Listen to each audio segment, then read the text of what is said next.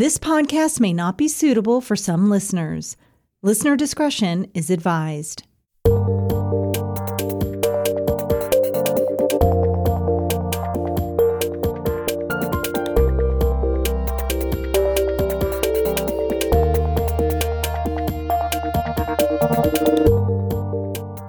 Hello, and welcome back to another episode of The Crime Shack. Wanted to take a quick second to thank each of you for tuning into this podcast and being the absolute best supporters. If you haven't done so already, go follow me on social media. I'm on both Instagram and TikTok. It's a great way to comment on my most recent podcast episodes, drop your opinions and thoughts, and stay up to date on the latest cases. If you'd like to help support this show, you can head over to my socials, click the link in my bio, and buy me a coffee or support my sponsors. All support is appreciated and helps me to continue to put out amazing content.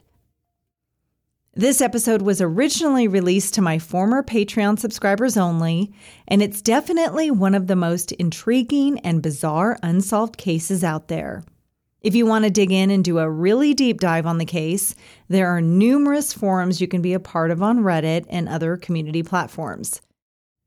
The case I'll be talking about took place in a small rural town in the state of Georgia in an exclusive gated residential community.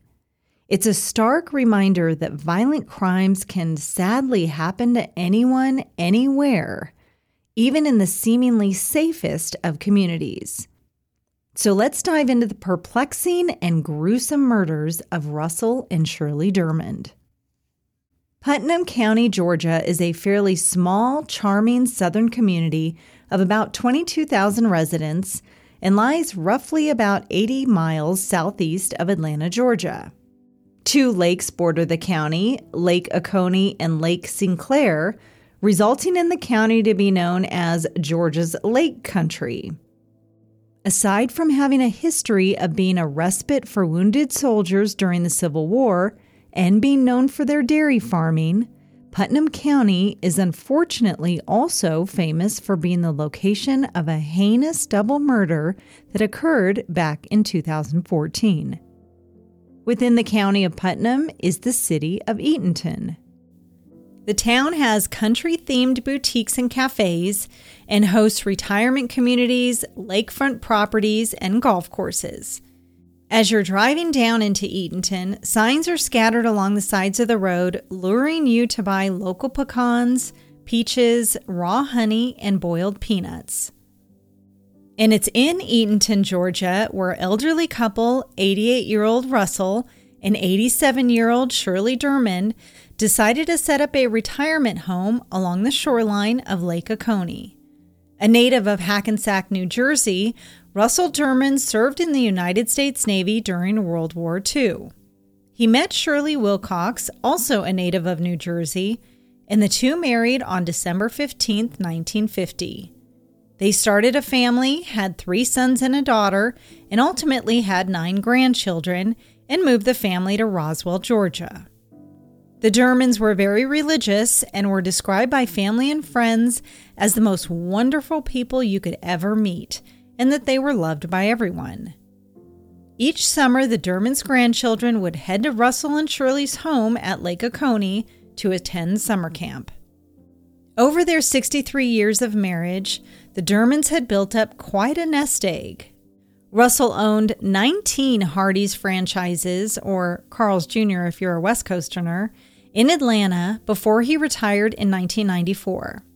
The couple then set their sights onto a gated lakeside community, Great Waters Reynolds Plantation, which was located about 12 miles northeast of Eatonton and was built around a Jack Nicklaus-designed golf course.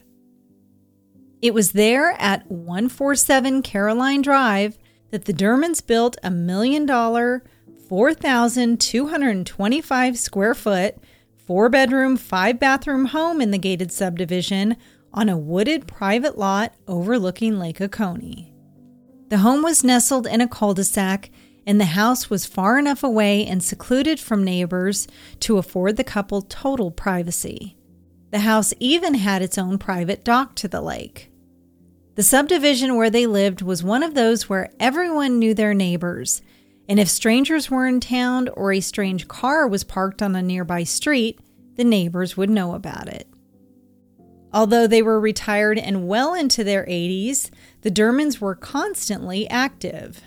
Russell was a golf enthusiast and enjoyed reading and walking, and Shirley was a writer and an artist who had a passion for gardening, was an avid bridge player, and loved working crossword puzzles. On Thursday, May 1st, 2014, it was a cool spring day when Russell ventured out that afternoon to run some errands before dinner.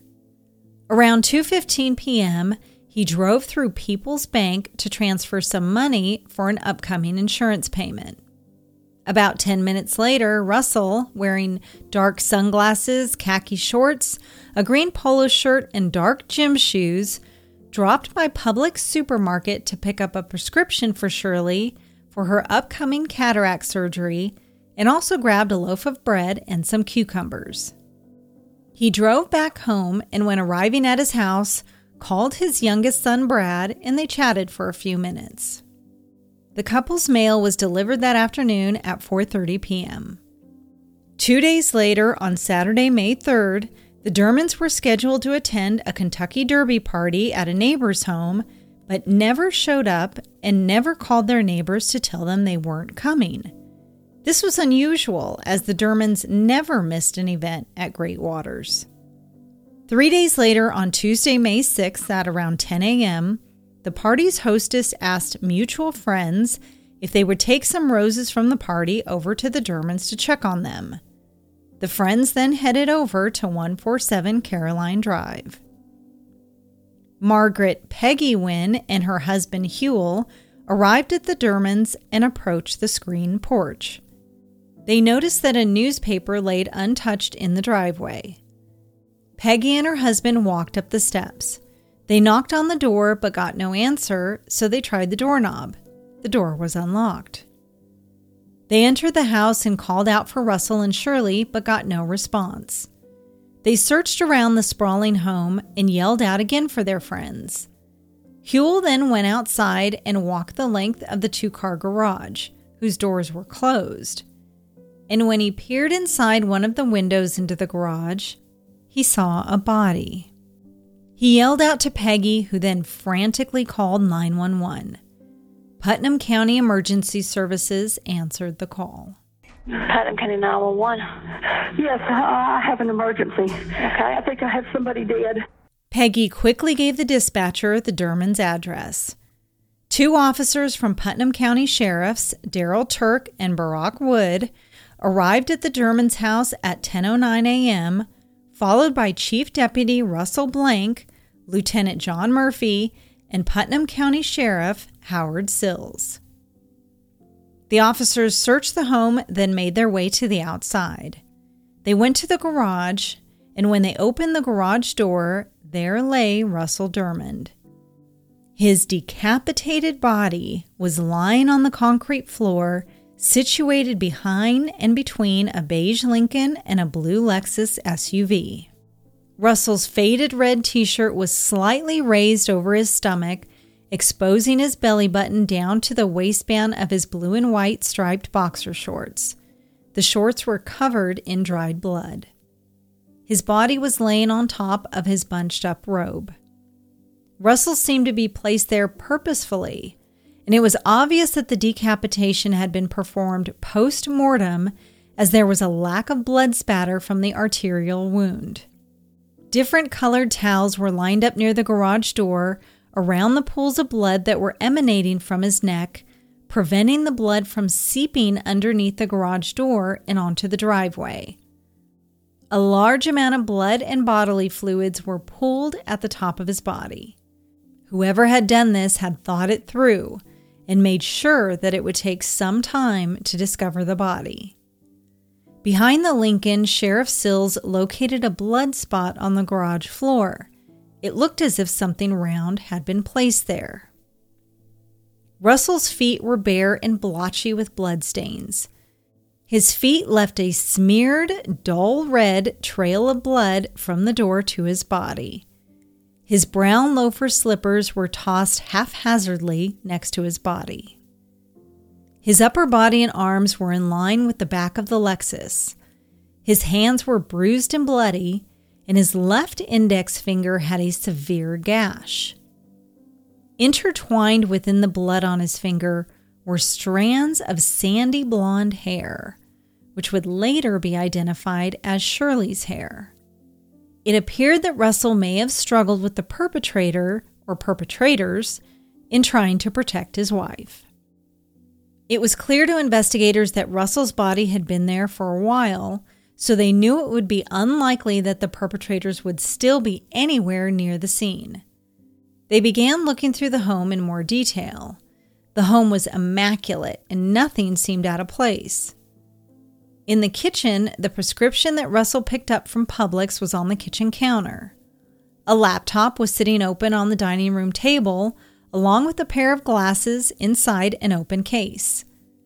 A U.S. Today crossword puzzle was left incomplete on the kitchen table with a pencil on top. Also on the counter was a jewelry bag with a beaded necklace on top of it, sitting next to a Netflix movie rental. The officers went to the couple's bedroom. The couple's bed was unmade, and the comforter was pulled down over a bench at the end of the bed, and the throw pillows were tossed on the floor. Some clothes were placed on a chair and shoes were underneath. A pair of khaki shorts, a green polo shirt, and dark gym shoes, the clothes that Russell wore to Publix that day, were also in the room. Shirley's slippers were underneath a pink ottoman. On her vanity were 2 black purses, a little bit of cash, some makeup, perfume, and makeup brushes. The house looked so untouched that it seemed as if the couple had been interrupted immediately after they'd woken up. There was no evidence of a struggle and no signs of forced entry into the home, but 2 obvious things were still missing: Russell's head and Shirley Dermond. A major investigation began and the search for Shirley was underway. Authorities didn't know if she'd been abducted, if she left and was involved in the murder of her husband, or if she had also been taken somewhere else and murdered. Media and news outlets displayed Shirley's photo, and her picture was put up on billboards all over the state. The FBI became involved in the investigation, along with additional law enforcement agencies. Lake Oconee was searched with sonar equipment and drag hooks, and cadaver dogs were brought in to search the nearby woods for any leads on Shirley's scent, but nothing turned up. On May 8th, an autopsy was conducted on Russell's body. It showed that whoever had decapitated Russell knew what he was doing. The cut was clean. Gunshot residue was found on the collar of Russell's shirt, and because there were no other injuries to his body, it was assumed that he'd been shot in the head. It was also assumed that the head was taken not as some macabre trophy, but to prevent police from obtaining and matching the bullet. Russell's cause of death was craniocerebral trauma due to a single clean cut that transected the cervical vertebral body. The manner of death was homicide. Russell was positively identified by his fingerprints, which were on file with the U.S. Navy from his time served. On Friday, May 16th, around 2:30 in the afternoon, 10 days after Russell's body was found, 53-year-old Dennis Higgs and 65-year-old Ronald Sorrow were fishing on Lake Oconee when they spotted something on the lake inside a group of standing timber. They were just a short distance from the Wallace Dam, so they thought it might be a buoy.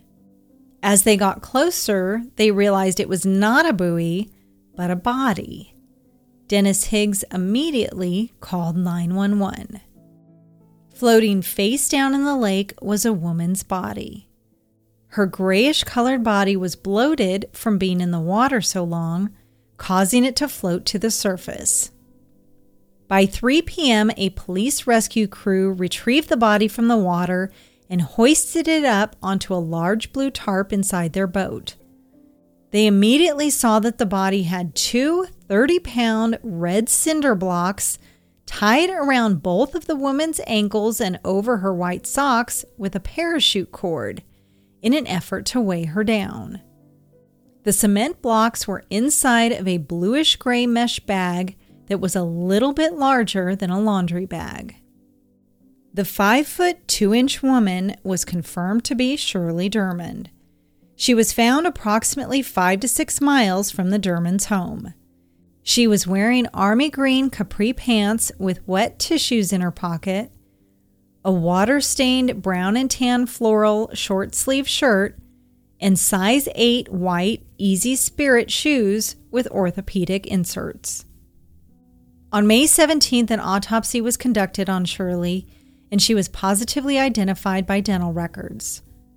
The report stated that Shirley's skull was fractured, which caused hemorrhaging in her brain. Her injuries were made with a circular weapon, such as a hammer.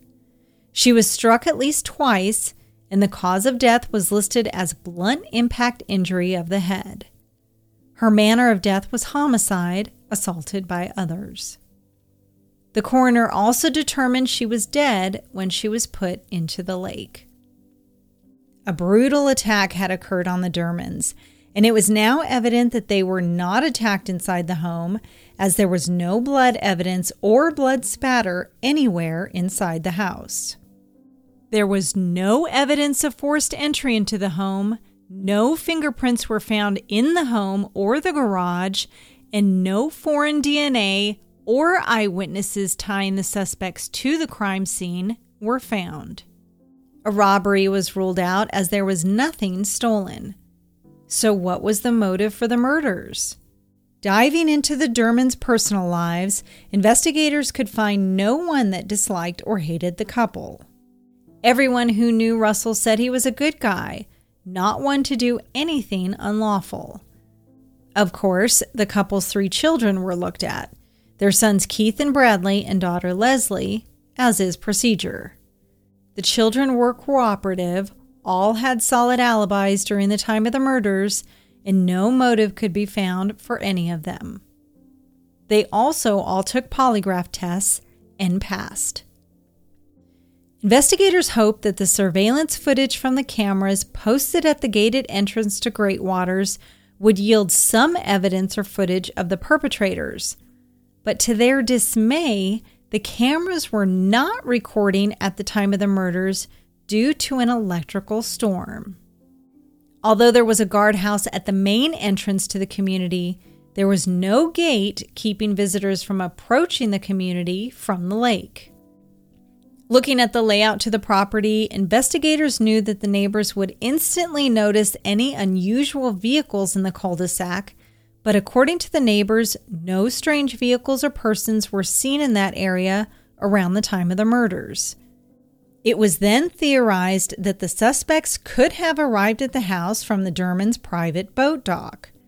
The Dermonds sold their boat a few years prior, so the dock remained empty. And as there was no forced entry evident, the perpetrators could have possibly even rang the couple's doorbell and were let inside voluntarily. Due to the couple's substantial wealth, investigators dove into their finances.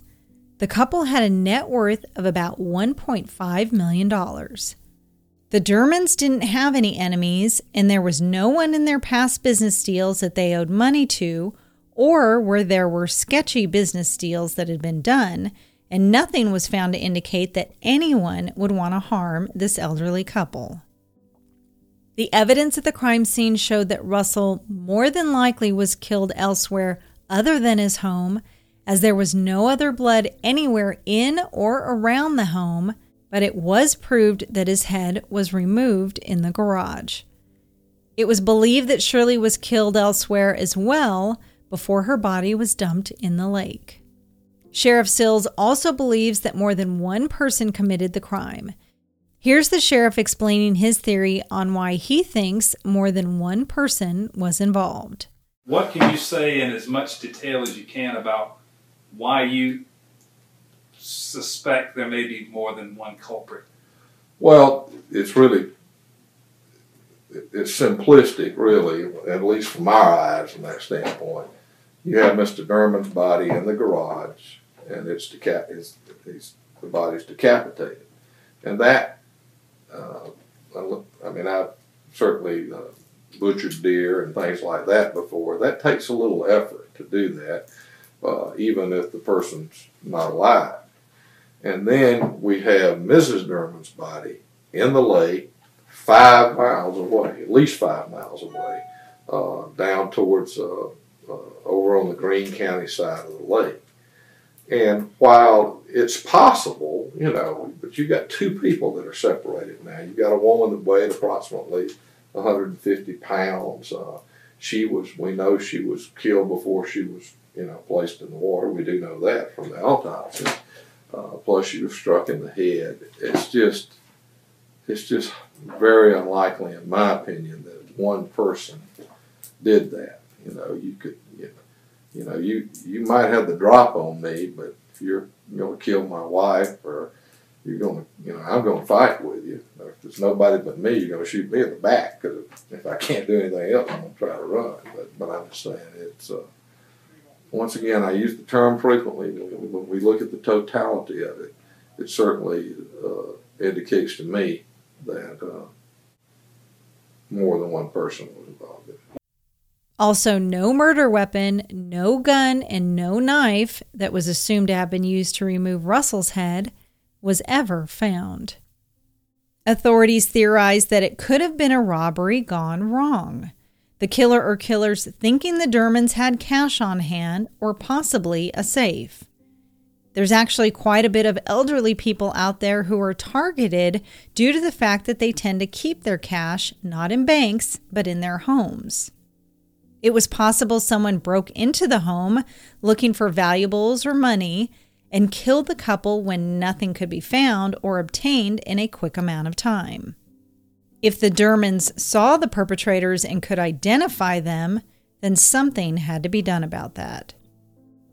Sheriff Sills had narrowed down the time frame of when the crime occurred to somewhere between 4:30 p.m. on Friday, May 2nd, when the mail was delivered, to 4 p.m. on Saturday, May 3rd, when the couple failed to show up for the Kentucky Derby party. So let's talk about motive. Why would someone want this sweet elderly couple dead without taking anything from the house or their property?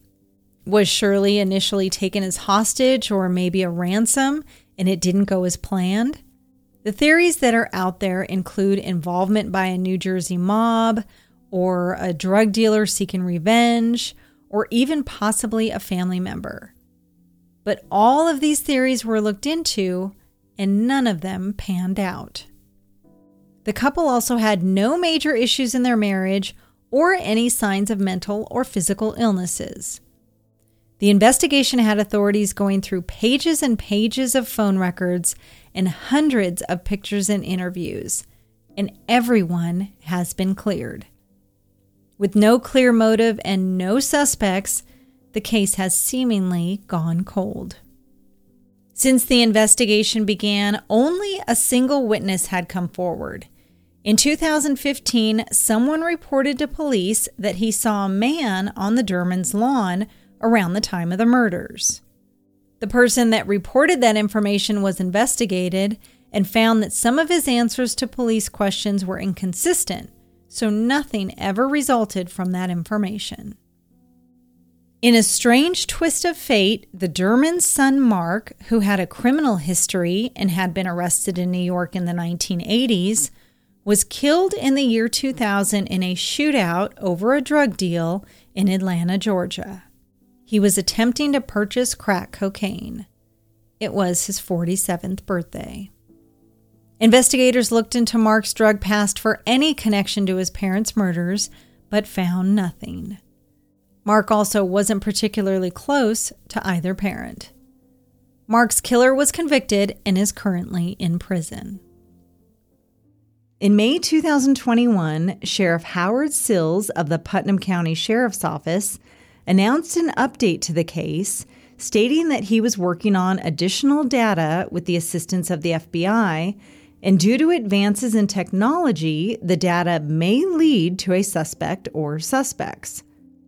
The sheriff said the new lead is the closest concrete type lead that they've had since the murder investigation began. A more recent update to the case came in May of 2023 when Sheriff Sills confirmed that they had taken evidence to a lab in Houston and are now waiting for the FBI to examine it all. He again stated that their hope is that with new forensic technology, that they'll be able to extract additional evidence that will help in the investigation. The sheriff also said that they are continuing to follow up on new leads that may come in. Perpetrators who are involved in crimes like these like to talk, and he's adamant that someone out there knows something about what happened that day in 2014. Currently, there is a $20,000 reward offered by the FBI for information that leads to the killer or killers. Anyone with information is asked to call the Putnam County Sheriff's Office at 706-485-8557 or leave a tip via their website at putnamcountysheriff.com.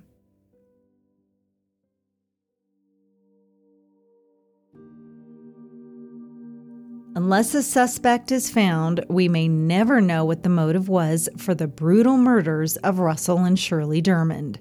It could have been a robbery gone wrong, or it could have been completely random. Brad Dermond, Russell and Shirley's youngest son, believes that the hair found in his father's wound indicates the last heroic act of a loving husband.